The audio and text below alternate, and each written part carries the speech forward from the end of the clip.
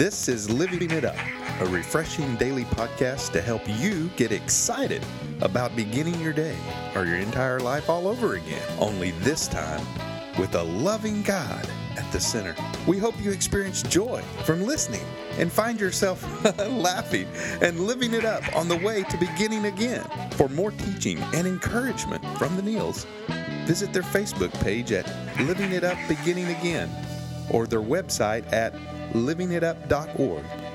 Now, here's Scott and Teresa. Hey, everybody.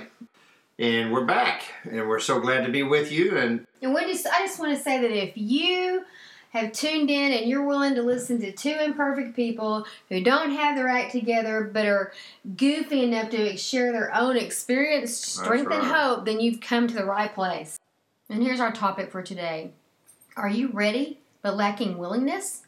The space between readiness and willingness is usually fear of some kind.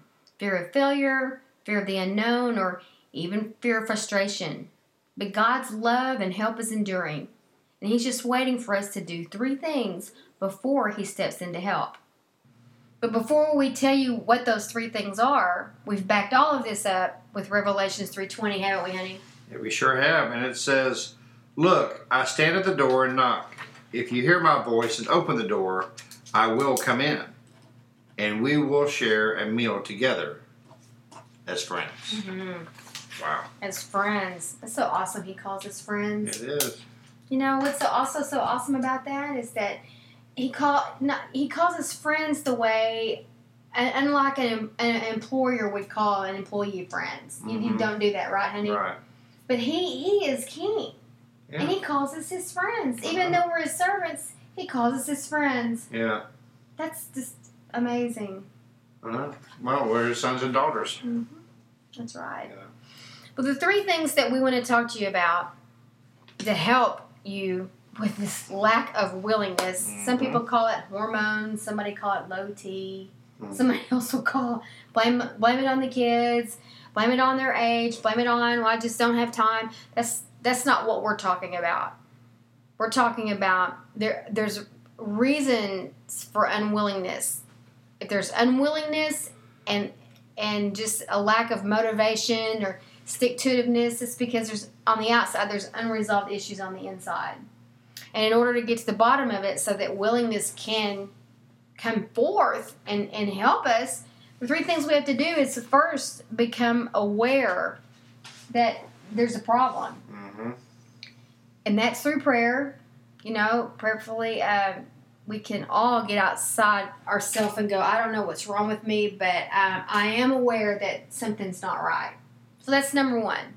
And if you're not there yet, pray for that. Yeah. Pray that God will give you answers if you're not really aware, and He'll do that. And then the second thing to do is, once we become aware, is to admit to God what they are.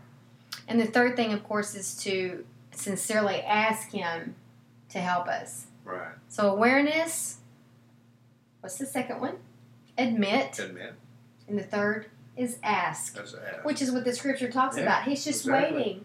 His Just love ask. is enduring. He's not short on patience. My gosh, if He were, we'd be in trouble. Oh, that's for sure. He is very patient. And He's tarrying so that He's given us so much time for those that have not made the decision or sincerely, decided to follow Him, to make that decision. Yeah. And we're even seeing things that go on gradually. He's given us more and more time, and we see a little bit more. See a little bit more to make us more ready, more aware, a little bit more. It's not all at once. And He's so gracious and so patient with us as to just continue. Okay, well, I'll just put a little bit more out there. Mm-hmm. And here He's still waiting. Well, one thing is for sure is God's faithfulness. And, people will say, I'm so faithful. I do this and I do that, and I go to church and I work in this ministry and this and that. And, no one can match how faithful God is to us. And because of that, His faithfulness comes from His patience. And that's one way that we can see it is through His patience with us. Man, He is patient, honey. You know, He is so patient, and that is great faith. That's great faithfulness. He has faith in us. Yes, He does. That, you know, we will do the right thing. That we will call on His name. We will come back to Him. And a lot of times, what holds us back is this fear. You know, like you were talking about, this fear of some kind. And we don't ask. We just don't ask Him. A lack of willingness has a lot of different faces, but again, the root of it usually is fear. Yeah. You and I both have this fear of frustration. Scott and I both cannot. We almost dread doing something that we don't know how to do, or we know we're not going to understand it. Like, for instance, fixing things. Yeah. Or having to take something apart and put it back together. I'll avoid that because that fear of how frustrated I'm going to get just takes me over if I let it. It's just like creating our website and doing some of these things that I've had to do. Uh-huh. Just the dread of it. Just the fear of the frustration. Yeah. You know, it has to do with my lack of willingness. And I continually have to turn that over to God because I'm always, like most people listening, having to do something I really don't want to do. Right. And usually we all back off from things we're not sure about or don't really know how to do. I'm not one of those rare people, I wish I were, that just want to tackle it. Go, I just want to learn how to do this. And I don't want to stop learning. It's just, I am so impatient with how long it's going to take. Now it's going to involve more time. Now it's probably going to involve more people. I'm going to have to read more stuff. Yeah. You know, all of that. And that is, for me, that's a fear of frustration. Because I don't like those feelings that come up in me. You know, I really don't. And, you know, there's another fear in this, just the fear of failure. Yeah. That you get high and mighty ideas, and as you know me better than anybody, I have them all the time. Yeah.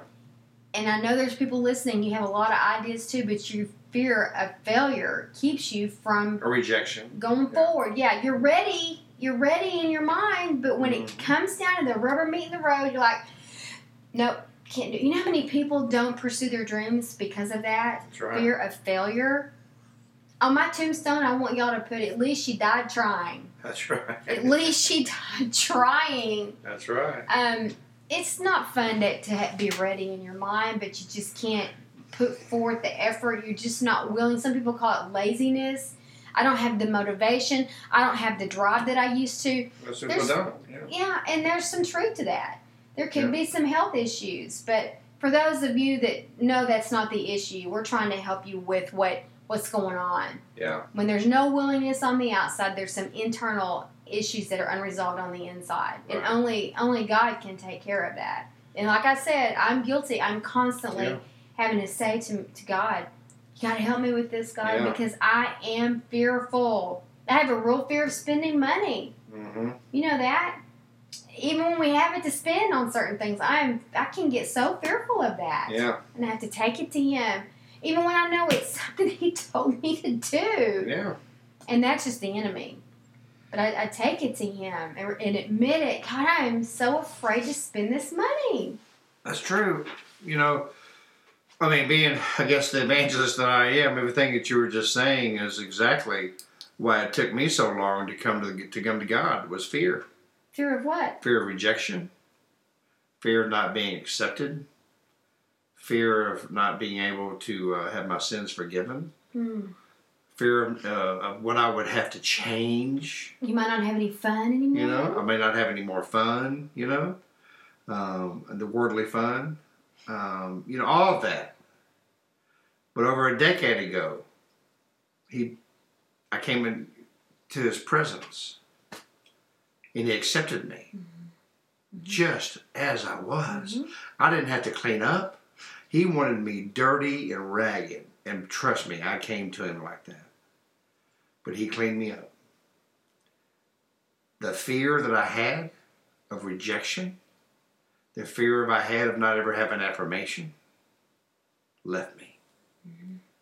Now, sure, through my walk, I still have fear occasionally and this and that. Yep. But then I know who to go to now. You know, I'm not rejected by Him ever. You know? And that's one thing that we all can be assured of. Is, yes, we have fear. And sometimes we're so afraid of failure. But God is proud of you. if you just try. Mm-hmm. Just try. Mm-hmm. You know, like the old Nike, was it a Nike commercial? Just do it. No, who does it? Is it Nike? Yeah, just do it. Just try it. You know, and if it brings him glory, I mean, man, how proud he is of you. You know, you may think, well, I didn't succeed. Yes, you did. In his eyes, you more than succeeded. He loves you.